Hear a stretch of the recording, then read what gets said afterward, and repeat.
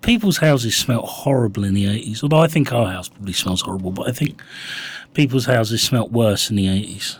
Just to clarify, because we're recording now. Oh, okay.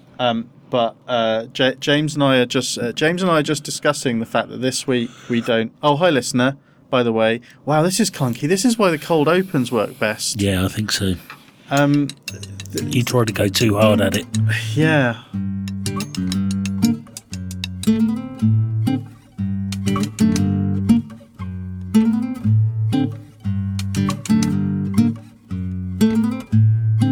But I mean, you hit on something I really wanted to talk about. All right. I realised quickly, Good. suddenly.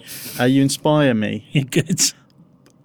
But we were just talking about the fact that Scarlett isn't here this week, and how weird it feels, even though we've done far more episodes without Scarlett than we have with her. The last few weeks have very much been informed by, or the last few episodes have been very much informed by Scarlett being here, and her personality is probably the most dynamic out of easily, of the people who've been on the show. Meaning no disrespect to Alex and Dan, but certainly you and I, James. Yes, She's got a lot more. Wouldn't say energy, because she tuned out quite early last week. Well, but definitely more charisma. Oh yeah, all without a shadow of a doubt. Yeah, she's definitely the better part of me. No, she's staying with her grandmother and grandfather in Ferndown until Wednesday. What? So and her cousin Mimi, who she's very fond of. But the flat feels very empty without her at the moment. Very strange. In a good way, or no, not in a good way. It's definitely a sort of hole there when she's not about. I listened to last week's show, some of it earlier, and felt quite. Oh, that's my daughter's voice. That's did nice. you cry? No, I didn't cry. When you're not on episodes, because I know you used to be quite diligent, but when you're not on episodes and you know it's just going to be me talking for 20 minutes or half an hour or whatever, do you not I mean, I wouldn't bother. No, because I figure, well, you know, I listen to you talking for 20, 30 minutes when I'm doing this show anyway, so... But so we're talking about, you were talking about... I'm really... Sorry, just on that, it's weird. I have all the time in the world at the moment. You know, I'm still not back at work. So I've got loads of time on my hands. I find that I'm listening to fewer podcasts now than I did when I was at work, because they were part of my walking to and from work regime. Yeah. Whereas I don't know why I don't find space for them. Well, because presumably you're around your house and you've got other things to distract. I have, and certainly for the last 4 weeks I've had Scarlett to look after. See, I don't know how, it's this peculiar thing where broadcast radio, and I don't know about the sort of radio you listen to where there are actual shows and people talking about things that are interesting. I listen to Radio 4 an awful lot. But certainly like music radio tends to be something you listen to out loud. Yeah. Not out loud, but like through speakers. Yeah. In a room while you're going about different things. Whereas podcasts, I find it's very rare, even when I'm in a position to, that I listen to podcasts any other way than through my headphones or through earphones, because it seems like a conversation that they're very personal. Yeah, definitely. And also they're not really designed, most of them, to be blared out of your phone or a stereo or something like really. that. So it's kind of a little bit weird. And if I'm in that sort of a situation, I'll normally listen to music or something instead. Or I'll watch something on Netflix. That's true. This summer's been particularly lovely because I'm very fond of Test Match Special.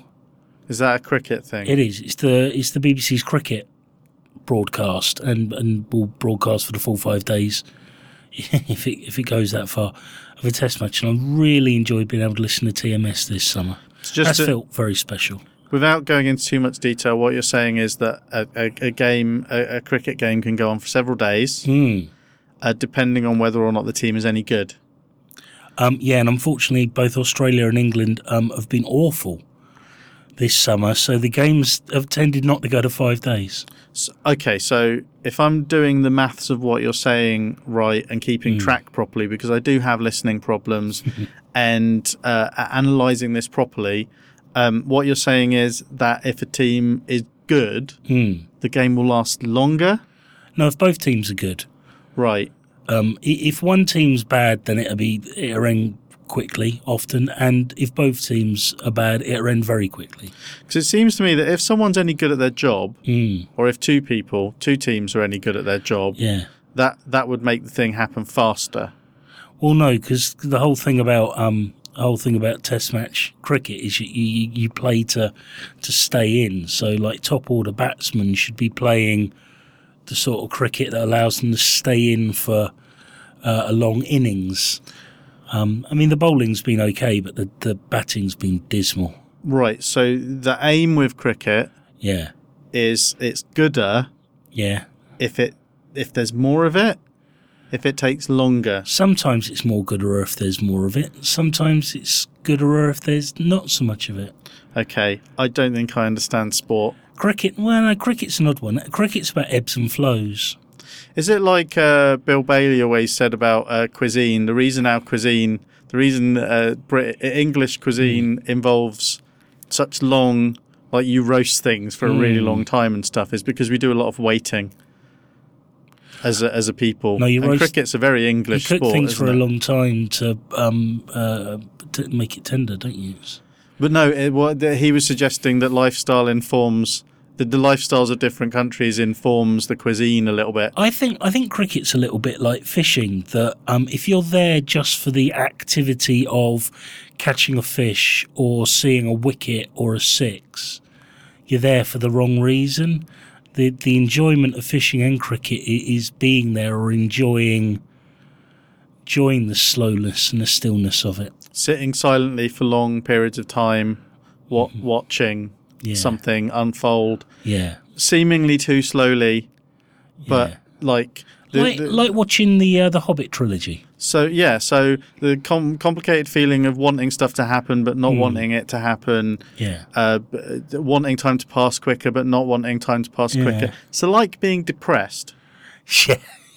Yeah, very much like being depressed. Okay. Only you cry less and you don't go to bed as often. Yes. Unless you're supporting the team that's not doing very well. Well, no, cricket's very much about the stoic, stiff upper lip, isn't it? Is it? Oh, yeah, absolutely. It's the last vestiges of empire. I like stiff things. Me too. Actually, I was watching a thing with Adam Savage earlier, and I can't remember the proper name for it.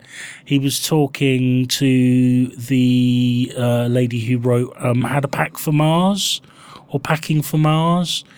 Oh, goodness, I forget her name now. But he had a whale penis bone that she was waving about while talking to him. What? No, sorry, a walrus penis bone. What? A walrus penis bone. Apparently some animals have bones in their penis. I was watching... I don't think we've got a bone in ours. I don't think so. If I have, it's very small. Which is ironic, because we call them boners, don't we? We do. I was watching Dimitri Martin stand-up on Netflix. He's got a new thing on Netflix. Yeah, I've really been trusting the Netflix. If you like this, you probably like this thing at the moment. It's working out okay for me. Good. But so I watched, but it was very late, and I did kind of drift off a little bit. I think he made a joke about what a vampire walrus would look like. Okay. Just like all of the other vampires. Yeah. All of the other walruses. Yeah. I think I broke that joke a little bit. Impossible to distinguish it from the other ones. But yeah, the Netflix queue has Surely it would have a more sallow complexion. Yeah, probably be a bit paler. Yeah. But then I don't know if you can really tell with walruses, because presumably they're not pigmented the way we are, aren't they? Quite leathery and... I wouldn't be able to pick out a sallow walrus to a normal walrus. No. I'd be like, well, isn't that what they always look like? Sallow... Sorry, bear with me. Walrus, Walrus. When it comes to editing these, what I find sometimes is one thing I really get hung up on early on and get quite stressed out about is episode titles. Yes. Because quite often one of us says something in the first couple of minutes, and I think, wow, that's really good. Yeah. And actually, I think what's probably happening is that we're saying more interesting episode title-y things later on in the episode. Mm-hmm. But I've tuned out quite a lot by that point, and I'm literally just editing for pops and scratches and actual litigious stuff. You're pretty democratic, I find, with those as well. There's a good spread of things I've said and things you've said as episode titles. That's because I nearly always the first one I come up with is something I've said. Yeah. And then I realise that I do that all the time. Okay. So because, I mean, I find, I think on balance, if I'm being entirely objective, I look at the amount of times you make me laugh out loud. Yeah. And the way we are probably seen by the people who listen to us and the people who know us, Okay. that you are objectively more funny than I am. Right. But personally, I find some of the stuff I say hilarious. Oh, me too. So I do often like to think of you late at night in your pants, listening, laughing at your own jokes. yeah, As you're editing. with a little bit of pornography open and my hand down my underwear. Ali, you know, like Adam Buxton's little cutaways he does of how he imagines commenters to look. Yeah, I guess that's exactly the state I'm in. Well, it's been very warm recently, so it makes sense to be horribly in so. less Was clothes. it Saturday night? Oh my goodness! Yeah. So I was actually walking around the house with a top off. It was so hot.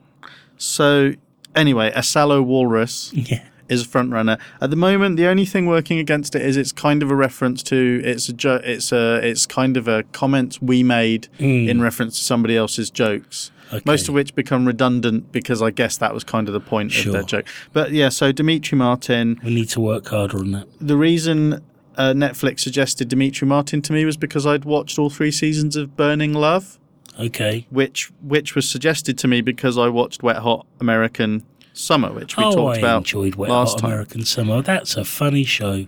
Burning Love has most of the same people in it. Oh goodness. It's and I enjoyed Wet Hot American Summer as well, which is very, very weird. Not weird that I enjoyed it. It's a very, very weird program. But the Burning Love is the first season stars Ken Marino, who is in Wet Hot American Summer and is in a lot of that and a lot of those shows. I guess he was in The State, which I think is Okay. I think most of these shows come out of this comedy troupe who were on MTV, specifically very white sketch comedy troupe from the 90s. Well, they're slightly SNL, aren't they? Yeah, and a lot of them ended up on SNL, but I think they came out of this so that you see them all showing up in lots of stuff together because obviously they didn't. You know, I think you get 2 different sorts of comedy troupes. The ones you get lots of different sorts of comedy troupes. You get the ones that absolutely hate each other when they finish, and the ones that seem to quite like each other. And these guys seem to be in lots. Anyway, so and it's a lot of the people from that, but it's a pastiche, a sort of a note perfect pastiche of reality competitions. Oh, okay. In this particular case, the Bachelor model, which I've never actually watched because the very idea is repulsive to me. But the show where there's one guy who's supposed to be a rich or eligible bachelor type, yeah. and then a whole bunch of women in the house, and at the end of it, he whittles them all down. He whittles them all down to the one person that he's supposedly going to marry at the end of it. The premise There's behind, no living out a male fantasy there, is there? No. And the premise of the first season of Burning Love is basically exactly that. But Brilliant. Ken Marino is the Bachelor, and then there's lots of female comedians and comedy actresses, female comedy actors. I don't know what you're supposed to. I think actors. It's Well, I think it's supposed to be a gender-neutral term, but then we had the word actresses for all that time. I know it's really amusing to me. Like talking of SNL, watching. I told you a while ago I bought SNL the first series on DVD, and for some reason you can't buy it Region 2 after that, which is odd. But there's a couple of occasions where presenters will present comedians. Which that seems like a real leap to me. I mean, I don't know what the etymological. Well, it's bullshit, isn't it? Because we don't, in English we don't have the male and female. Is it nouns or verbs? Do we? I don't know. I'm not very good with nor do I. parts of speech. Whereas in France you do. Something's either masculine or feminine, but we tend not to have that in English. So it's There's no female version of performers. performeress. Oh, I think you okay. just put S on the Orienne. end of it. Huh? Orienne, comedienne, Oh, that's true. heroine is almost the same thing. That was very popular amongst SNL. I imagine it probably was. But so the first season is about all of these women trying to be Ken Marino's wife, and then the second season is about the tables being turned and a house full of men trying to be The Bachelorette. the husband of, and then the final season is a free-for-all, and actually it kind of follows the arc of it kind of perfectly follows the arc of actual reality competitions, in that the first one has this relatively pure idea, the second one is the same thing but slightly turned, and lots of people turn up from the previous seasons, and the final one is just a whole bunch of contestants from previous seasons all in the house vying for a cash prize, a $900 prize that all of these people are really desperate for. And it's actually, I imagine, you'd think, because it's note perfect, you'd think that it'd be good comedy, good bias confirming comedy for people who have never watched one of those shows because they just think they're stupid. But actually, so much of it is so cleverly observed and so spot on to what actually happens in those shows. I think the fact that I occasionally do end up addicted to the odd one of those sorts of programs really just made it perfect for me. I loved it. It's well worth it. And there are like, Netflix does this weird thing where it says there's one season, episodes 1, 2, and 3, but actually each episode is like all of the episodes of that season. It's very, very weird, but it's quite funny, and all of the people involved are funny. I didn't know many of the prospective wives in the first season, except for Kristen Bell, who's in a few. But when it comes to the prospective husbands in the second season, there were loads of people that I recognised from things. So I liked it. Good, I'm pleased. So that's Netflix. I trust their algorithm. Actually, I got to the point where I found that because I use YouTube a lot to watch television. That's where I've been watching Reggie Perrin. Actually, I'm all right, almost all the way through the second series now. It's just one series left to go, and I like watching Red Letter Media and Doug Benson produce shows that I very much enjoy. And actually, I found that the YouTube algorithm was really nailing my preferences. And then Scarlett started a school holiday, and now my suggested channels are all Play-Doh unboxing videos for Frozen and for friggin' Inside Out, and it's basically Scarlett has marmalised my YouTube. She needs her own account, although that'd be a faff. It would, and I'm happy with the safe search settings I've got and stuff on there. Well, because Netflix has that option whenever you go in. That's actually time consuming. Well, no, Scarlett actually has her own Netflix account. Because you go in, every time you go in, it asks you if you want your account and the kids or the kids' account. Does she have her own? She has her own separate account. See, that's because the kids' account is just more difficult to navigate. I think she's really good at navigating the kids' Netflix. The downside to Netflix on the Xbox is I find it quite difficult to find stuff. And the stuff that I know I want to watch, I find more difficult to watch than odd, interesting things.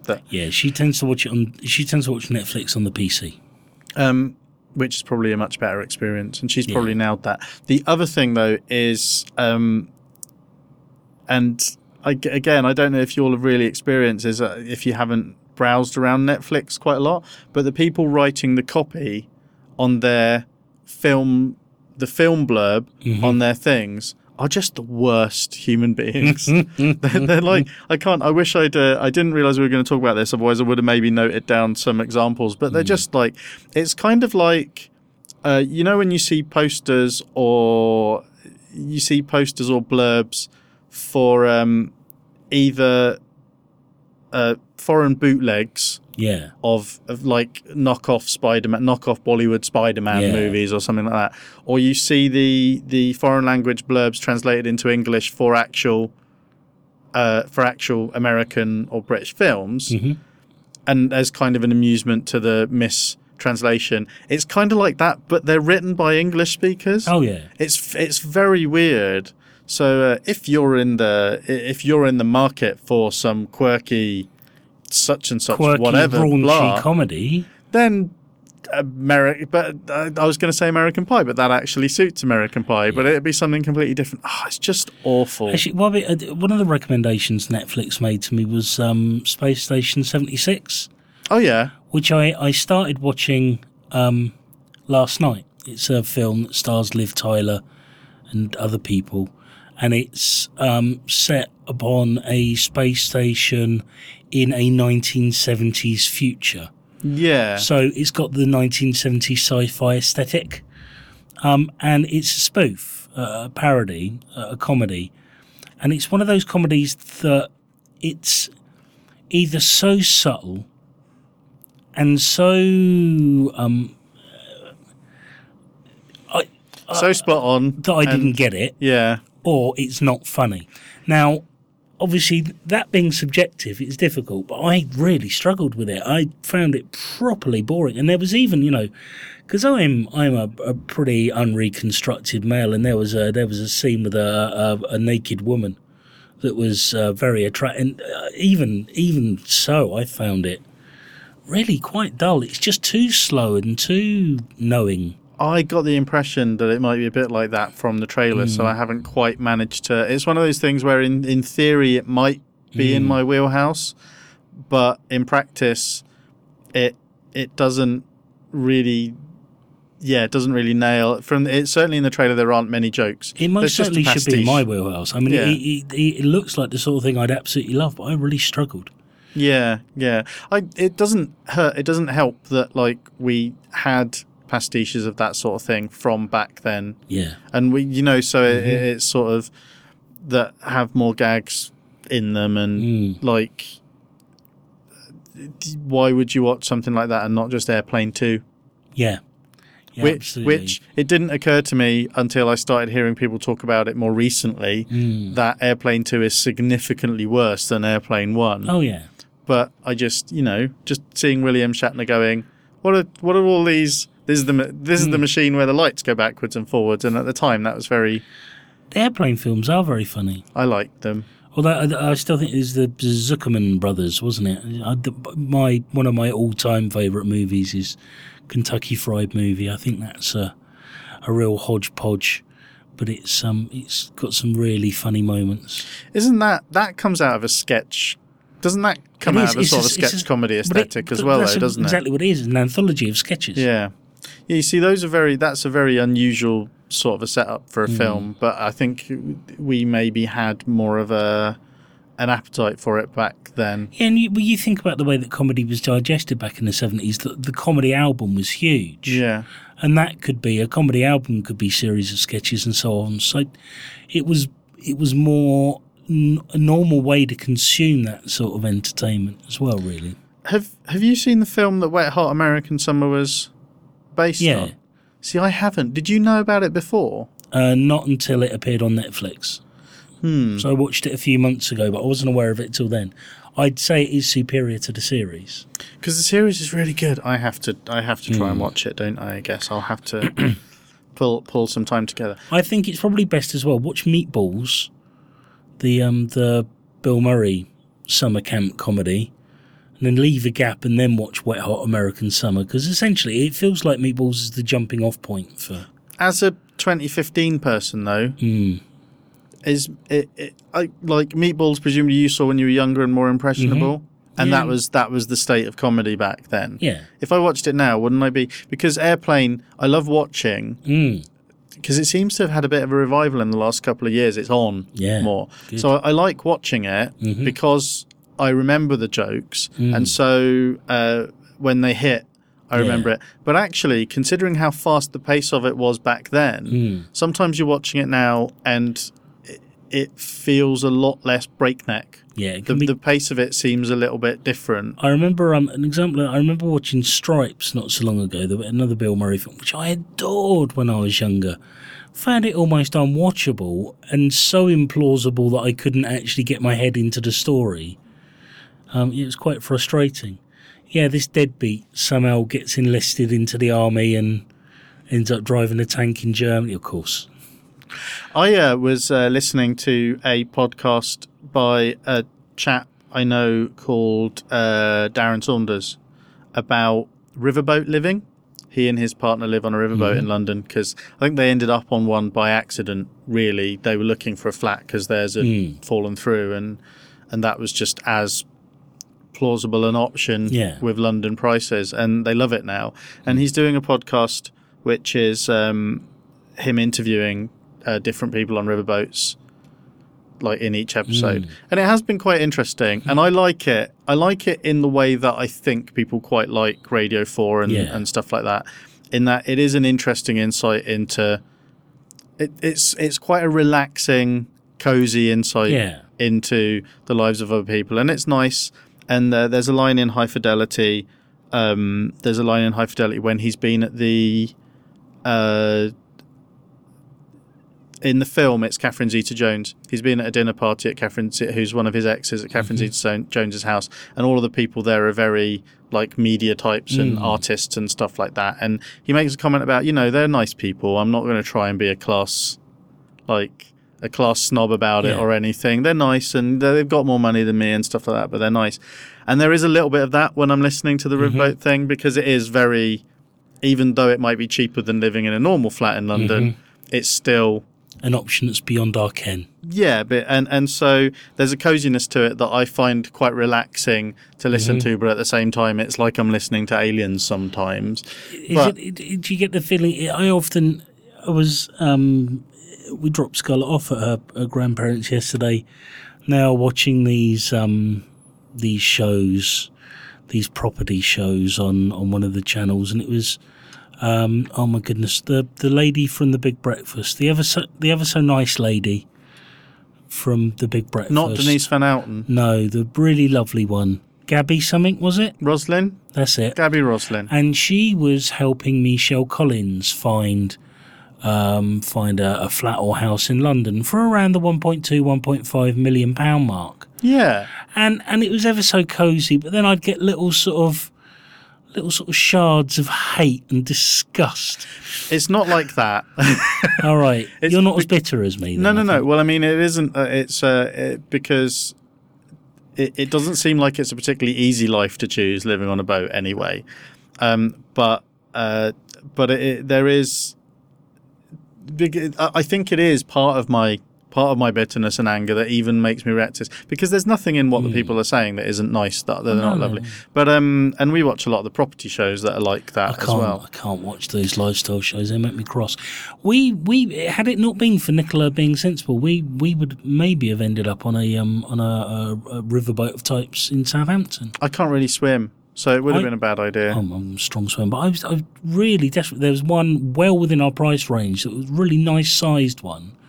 Up on the Western Shore in Southampton at the time that we were looking for our flat. I was desperate to get Nikki to agree to, but no. I couldn't bear it, which is the other thing that's quite... I mean, I like the idea of it in a completely romantic way. I like the idea of it, but the idea of being on water, and I already feel insecure enough.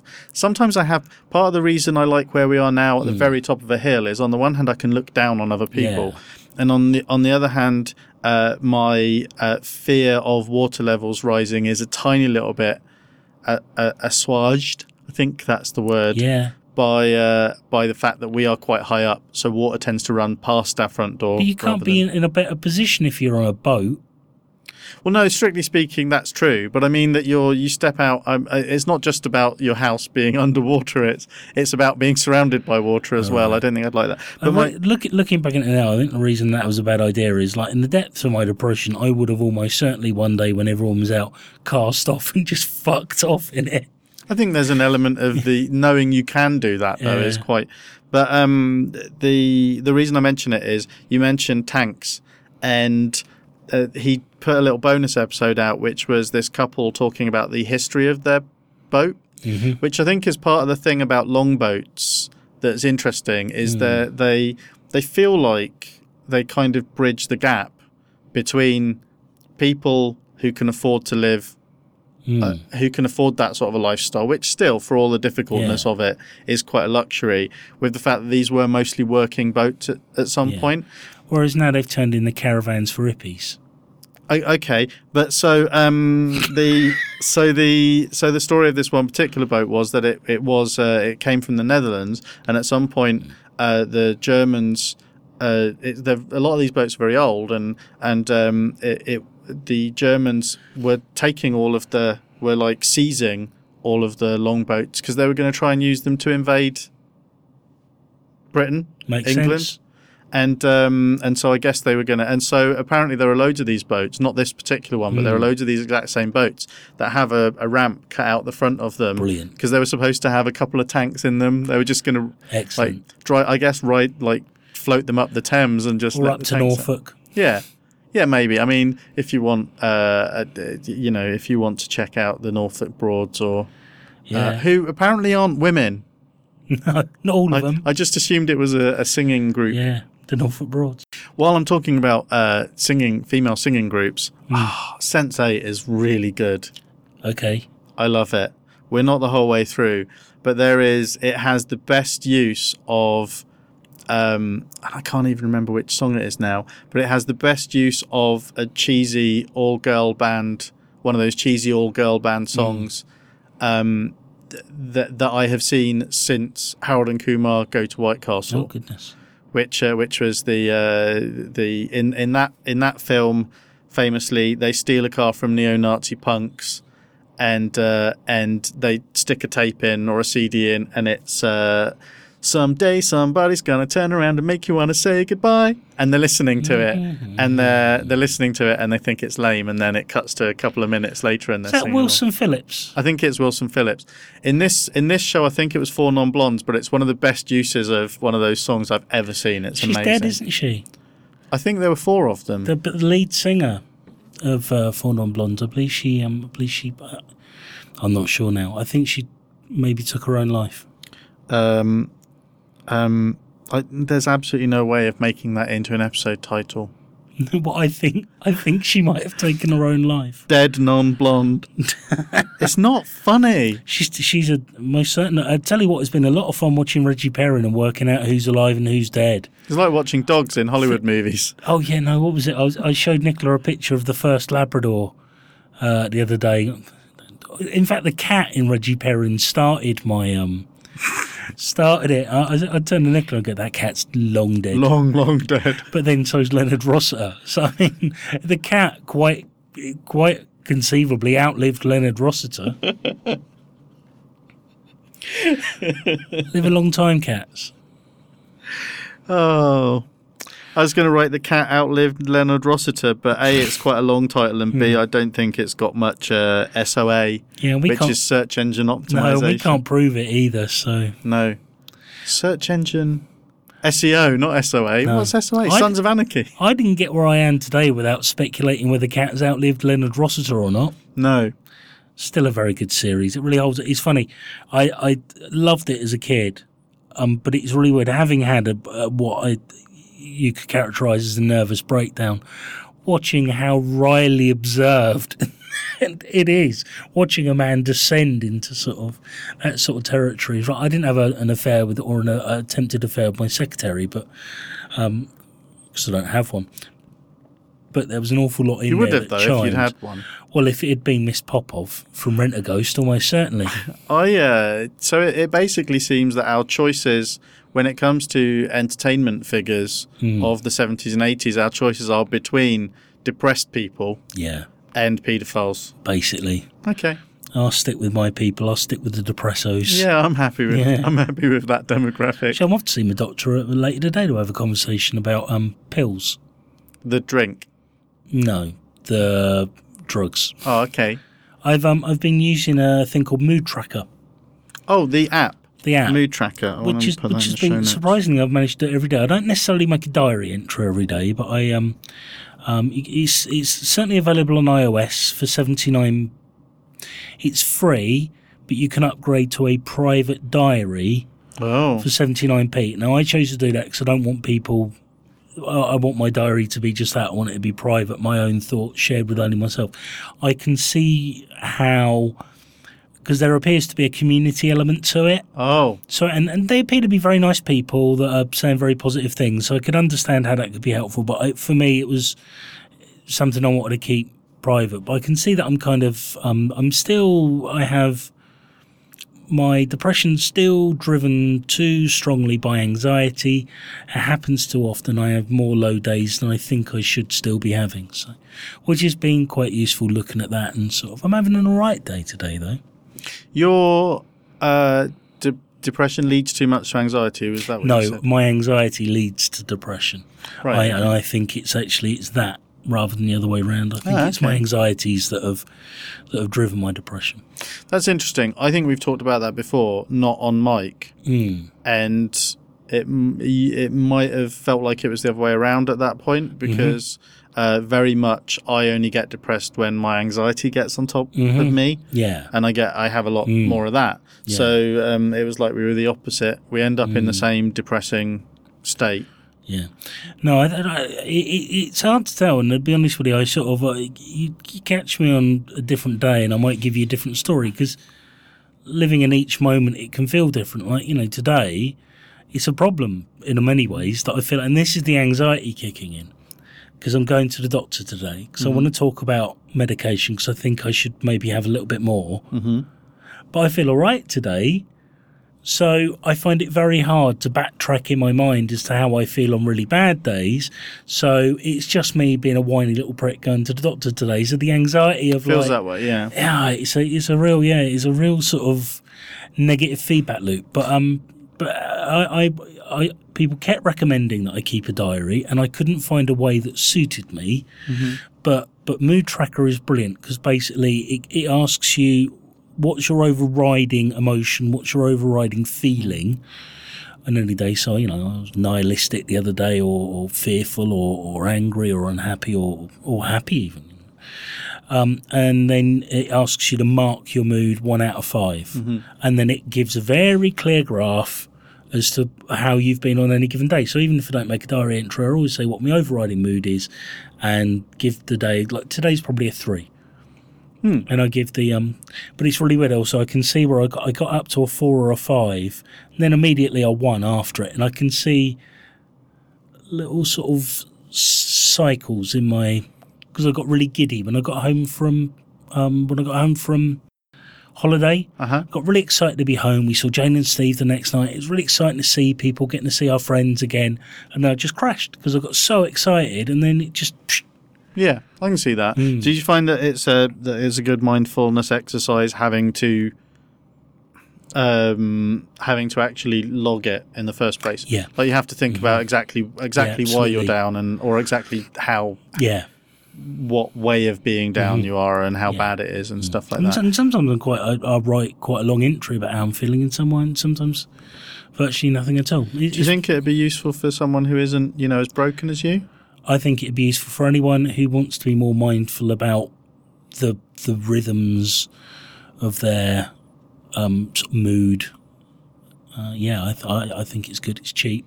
Anyone who feels they might need to track their mood. Anyone who feels they'd like to track their mood or keep a note of their mood. I think it would help with sort of general mindfulness.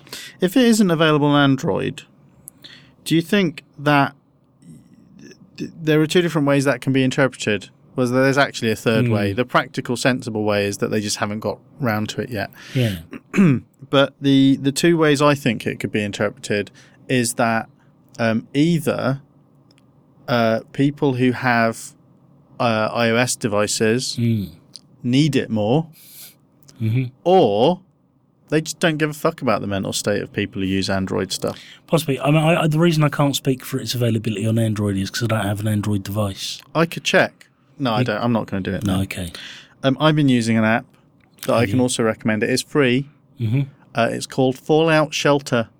It's available on iOS and Android. Recently became available on Android. It's a game from the people who made the Fallout RPG, the Fallout 3 and oncoming Fallout 4. Yeah. And you manage in this horrible wasteland, you manage a bunker full of these little, they're like 1950s. In the game Fallout, there's an aesthetic thing running through it where it's supposed to be like an apocalyptic future from from that point in the 1950s and 60s Right. when everyone thought there was going to be a nuclear war. So all of the help documents and stuff like that have this endearing little cartoon character as from that era, and there's that whole duck and cover thing. Aesthetic is there, and in the game Fallout Shelter, they've opted to use that same aesthetic for the people who awesome. populate. So you got all these little cartoon guys wandering around. I'm not sure it's a good game. There's a bit of a trend in me in video games at the moment. I'm not sure if there's if it's a good game, but in the same way that Mood Tracker app seems to be quite useful for you in terms of identifying trends in your mental health, Fallout Shelter appeals to all of the exact worst mental traits I have. So basically, there's a micromanagement thing going on there. There's I am drawn to things where there are lots of different data points and stuff like that, but I'm not very good at them. So it frustrates that side of my nature as well. It's very easy to become obsessed. There's lots of waiting around and trying to get your characters to all level up and stuff like that. So yeah, basically, if you might be quite high on the autism spectrum, or have issues with compulsions and obsessions, or maybe just want to feel like you're not quite good enough to manage a situation that you've decided to commit to, I can recommend Fallout Shelter. Well, I'd like to make a game recommendation. If you like all those things, but you prefer a more bucolic setting, can I recommend Farm Simulator? It's built in the same engine that Goat Simulator, the excellent Goat Simulator, was built in. So it's quite a realistic environment. You start off with 2 tractors, a combine, a trailer, and a couple of fields. And over time, you can earn more money to buy more fields and more farm equipment and buy meadows to make meadow hay for your cows. I was obsessed with that game early in the podcast, I think. Well, yeah, Are you on the 2015 version of it, though? The updated It's 14. Yeah. It's the most updated one. I cannot stop playing it. I've got, I think I've got at least half a dozen fields now, 2 meadows. I've got a top-of-the-range combine harvester. You see, I love the farm management aspect of that game. I don't like the fact that you actually have to plough all of the fields and stuff like that. I like that, though, because it means the way you time everything. So, how do you make sure... I always like to make sure that I've done my meadows before it's harvest time, because then I can put all of my resource into... You send the combine, you have one of your tractors with your seed trailer on the back, your grain trailer on the back, one plough, so it can plough instantly, and then one seed spreader that follows it. You can have 3, if you time it right, you can have 3 vehicles on the field at the same time. So because you can employ immigrants, can't you, to drive the trucks? Yeah, you can have the trucks auto-drive, farmhands auto-drive the trucks. But not for things like delivery. They can't pick up hay bales, and they can't drive the grain wagon. You have to do that manually. I'm having a thought. Okay. So you prefer, you quite like the methodical and the relaxing element of actually like sowing the seed, and then I like getting to maximum efficiency where I've got a minimum amount of time where any one tractor isn't moving. And you like driving the tractors as well, and you like making sure that stuff happens. Yeah. Well, but I like managing the farm. Oh, right. Okay. And I don't like that stuff. Yeah. I like working out what the best crop is to be growing, and then how well that's going to be sold, and which things will just sell. And I don't care. I always take it all to the harbour. Right. So I could run the farm. Yes. And you could do the actual farm handling stuff. Maybe we could get into agri-business. We could split it. 50-50, because I love you. Yeah, no, Although, admittedly, you'd probably be doing more of the work, but I'd be doing more of the thinky stuff. Yeah, well. And I'll put in the initial stake of whatever the in-game currency is. Right. I think we're onto something. Yeah. I'll be the fair, brains. To be fair, I've got $500,000 in the bank at the moment. I'm doing all right. Oh no, you might not need me. I'm quite successful because I've got the farm working so efficiently. It doesn't matter where I sell it because I'm so efficient. I'm selling so well anyway. Maybe. And the cows are always milking well. So maybe as much as I want to be a farmer, or even a truck driver, because there's that truck driver simulator that I played for a little bit, but I kept crashing my trucks. yeah. Maybe as much as I want to do all of these things, I should really just focus on building the web entertainment empire. Fair enough. Podcasts I did buy Goat Simulator, but I waited until it was 79 pence. Uh-huh. And I got, I would say, precisely 79 pence's worth of enjoyment out of it. Oh, cool. Okay. Yeah. I'm glad I didn't buy it at $4.99. I'm lucky that I've been distracted from going to Steam too much recently because I have a tendency to spend too much money on it. I really should cancel the I get Humble Bundle emails from Humble Bundle, who are great. I'll put that in the show notes. Show notes, by the way, listener, you can, I'll just bury it in the show here. You can see show notes and all of the previous episodes for the show at twogrownmen.net. That's 2 grownmen.net. You can listen to all the past episodes. Full show notes on a lot of them, not on all of them, because sometimes I'm tired. There are a lot of episodes that are just me. Ignore those ones. You can just avoid those. No. And you can talk to us. You can follow the podcast on Twitter at 2GMPod. But you can also talk to us, James and I, on Twitter. I'm Nick Sight. And I'm James Momb, M-O-M-B. Today, actually, I don't know if anyone's answered. I was opining whether because we'd run out of Bonios, as it came out, I gave the dogs a custard cream each. I think they'll be fine. Yeah, I don't know if Twitter's told me what they think. People very rarely do. I think most people who follow me have me muted or just don't follow me anymore, to be perfectly frank. It's I still follow you. I saw the thing about custard creams. All right, no, it's very difficult to get Twitter to answer a direct question. Yeah. Quite often Twitter chimes in on stuff that you didn't want them to, but I mean, that's fine. That's the nature of things. But we do have a Facebook page as well. I did notice that friend of the show, Clarkey, posted an article. He's not on Twitter as much as I'd like him to be these days. He posted an article for us to read on Facebook, but I only saw it last night. I didn't get a chance to read it. Two of my colleagues at work were doing that thing that older people who don't spend a lot of time on Twitter do about Twitter, where they were just like talking very pithily and cleverly about it, and they did they found this analyzer of people's Twitter streams, and they asked me for my username to look up mine, and I said I'm not playing your game, and I had a little bit of a rant at them about it. I said, you're doing exactly that hilarious thing that old people do and repeated what I just said.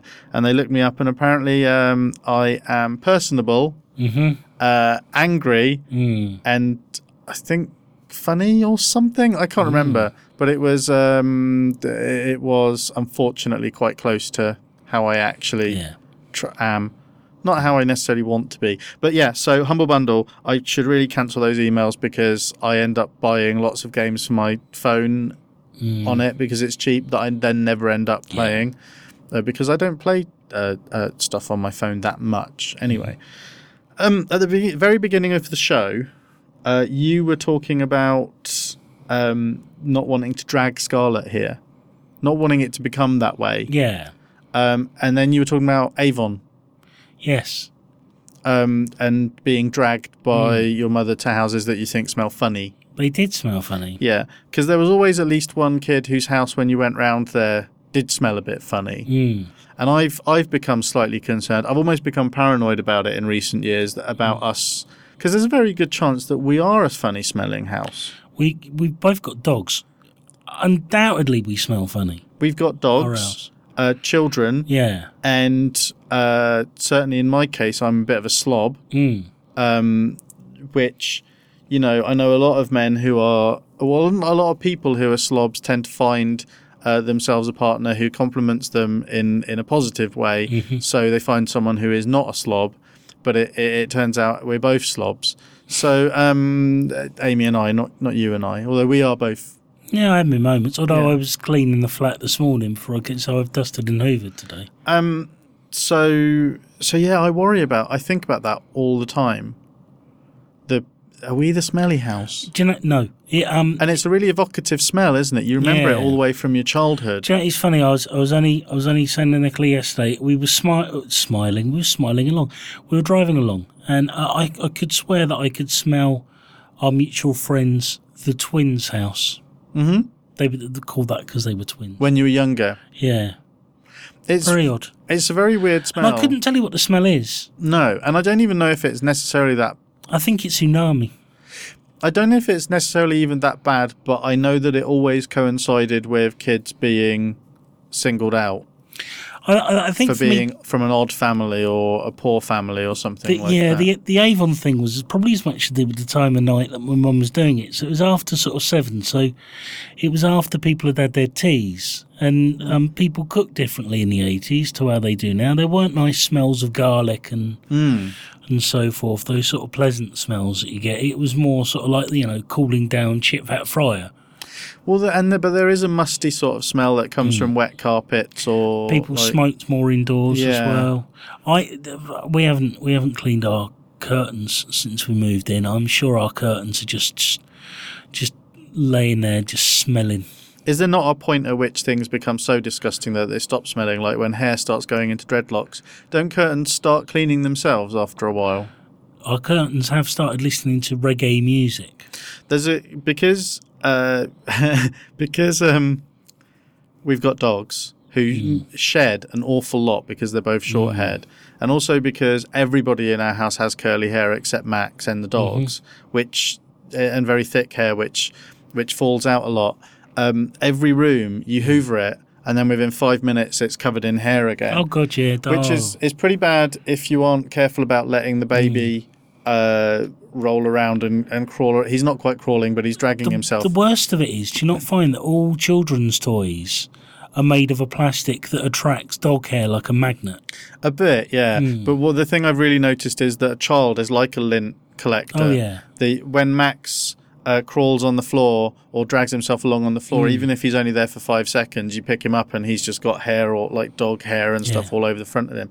But the good thing is that if you leave it long enough, I think the way it works is if you leave it to get bad enough, it gets to a point, and you can just pick it all up in one go. No, that's not the. Is that not how it works? I can't handle it. It does my thing. I have to hoover twice a week. Is that why so many of us have laminate floors now, though? The reason that I've got a wooden floor in my living room and dining room is because the dogs used to piss on it. Yeah. And it gets to a point where you just can't get rid of the smell of dog piss. How do so many people cope with dogs? They're arseholes. Yeah, they are. I was thinking about it because we've got a cat and a guinea pig as well. Neither the cat or the guinea pig have ever embarrassed me socially, but the dogs do it regularly. The guinea pig's in a cage. Which might also be a contributing factor to the smell of our flat, because it lives indoors. Because you worried so much about it dying that we haven't been able to put it back out again. Well, I was worried about it. I don't want it to die. If it occurred to me and I didn't mention it and then it died, that would have been on me. To be honest with you, the guinea pig's still a bone of contention in our flat. I didn't want either of them to start with. Bone of contention. Yeah. I didn't want either of them to start with, but Nicola's decided that since one of them died, since Billy died, that we keep Larry inside for in inverted commas company.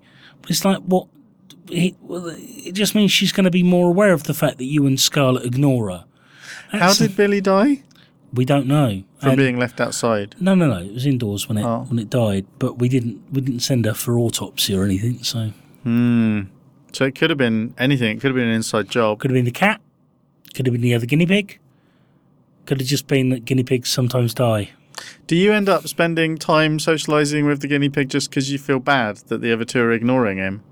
No, I have very little to do with the guinea pig. So you all ignore him because I didn't want a guinea pig to start with. I was quite cross that Nicola acquiesced to her mother's wish to buy Scarlett a pair of guinea pigs. So I said, she's too young.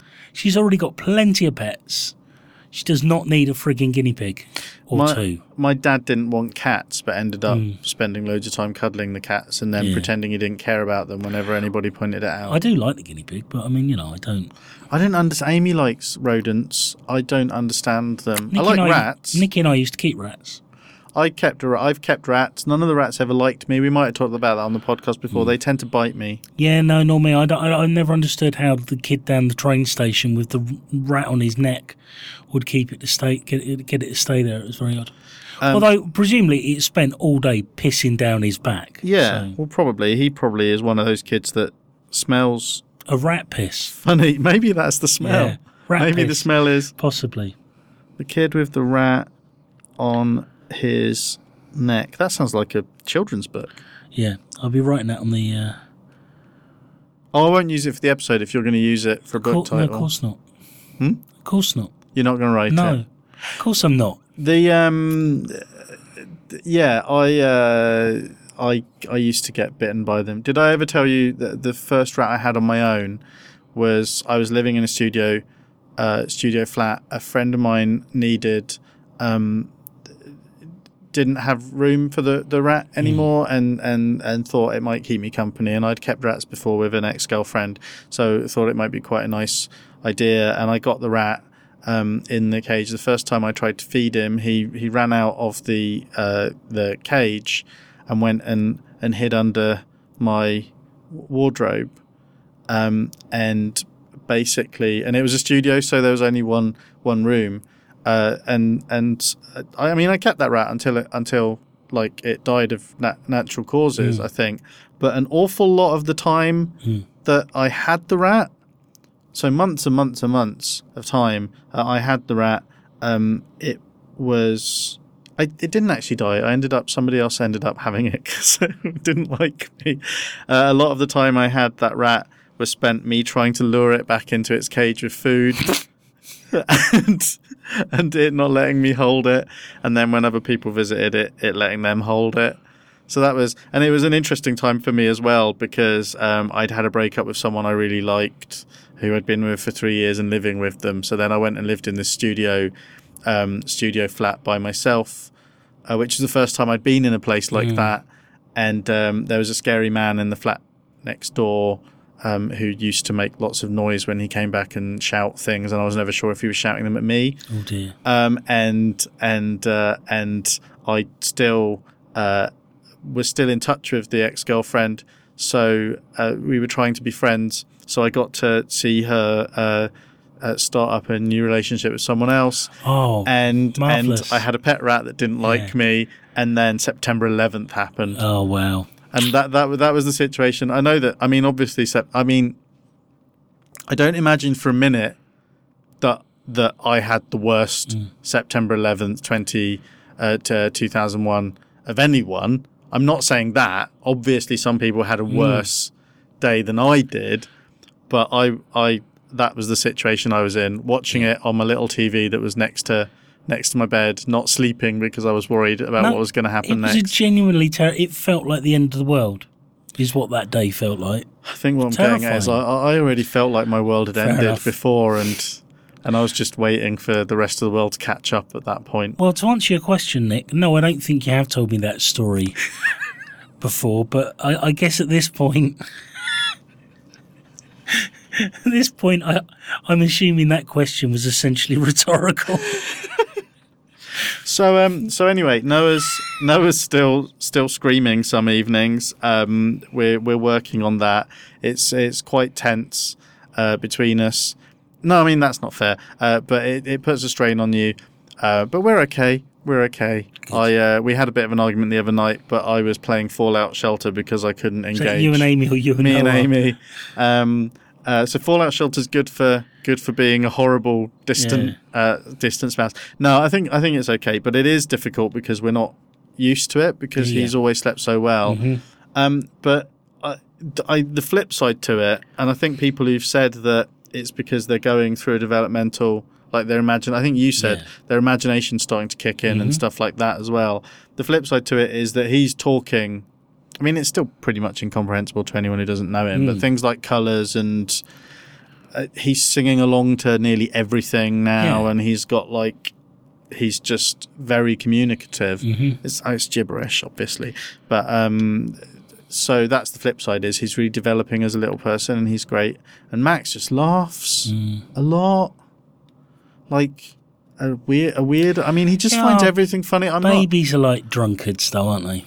But I mean, it means you're never entirely sure if you're actually being funny or if they just don't really understand what humour is.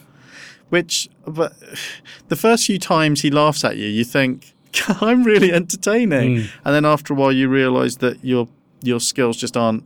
If you took them on the road, it'd be that situation where your entire family makes you feel like you're really talented, and then you go on X Factor and Simon Cowell rips you a new one. Yeah, that's what it's standing like. there for 5 minutes and doing peekaboo. I'm sorry, Nick, but you're shit. I think we're done. Yeah, I think we are. I'm not sure what the title's going to be.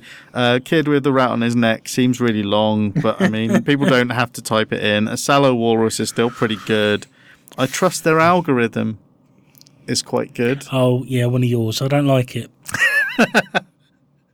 Well, we'll see. Yeah. I'll make the decision late at night. Good. Hand down my pants. That's it. Like where I make all of my good decisions. Yeah. Oh, it'd be nice. Oh, I'd like to be able to stick my hand down my pants, but frankly, there's no point. Oh. And now I'm going to go and ask her for more medication. Can you deaden my libido a little bit more, doctor? I think I got an erection the other day. Any chance of bromide? That was a really nice last-ditch effort to get the episode title for yourself, James. But it was a bit long. Bollocks. That's what she said. Right. Okay. Thanks, listener. You are always amazing. Yeah. Thank you, James, for being lovely. Don't forget to vote for us. Yes, vote for us. The podcast, UK podcast. Yeah. I'll put it on the. Yeah. I'll put vote it for in us. UK podcast. Is there going to be like a ceremony we can go to? Here we are now. Entertain. No. There is, but you have to travel right up north. Oh, fuck that. So unless they were going to put us up in a double bed with all the mod cons. Double bedroom with all the mod cons. No, I like your first thought. Put you and me up in a double bed. Bit like Morecambe and Wise. Exactly like Morecambe and Wise, only possibly less funny. And with more sex. Yes, with a lot more bum touching of each other's bottoms. Bum touching each other. Bye-bye. Bye-bye.